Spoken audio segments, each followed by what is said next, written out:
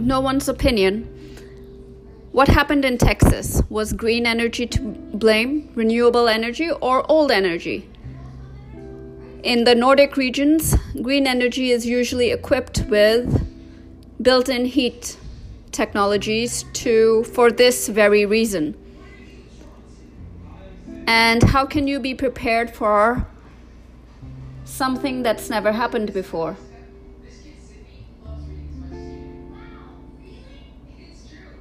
No one's opinion.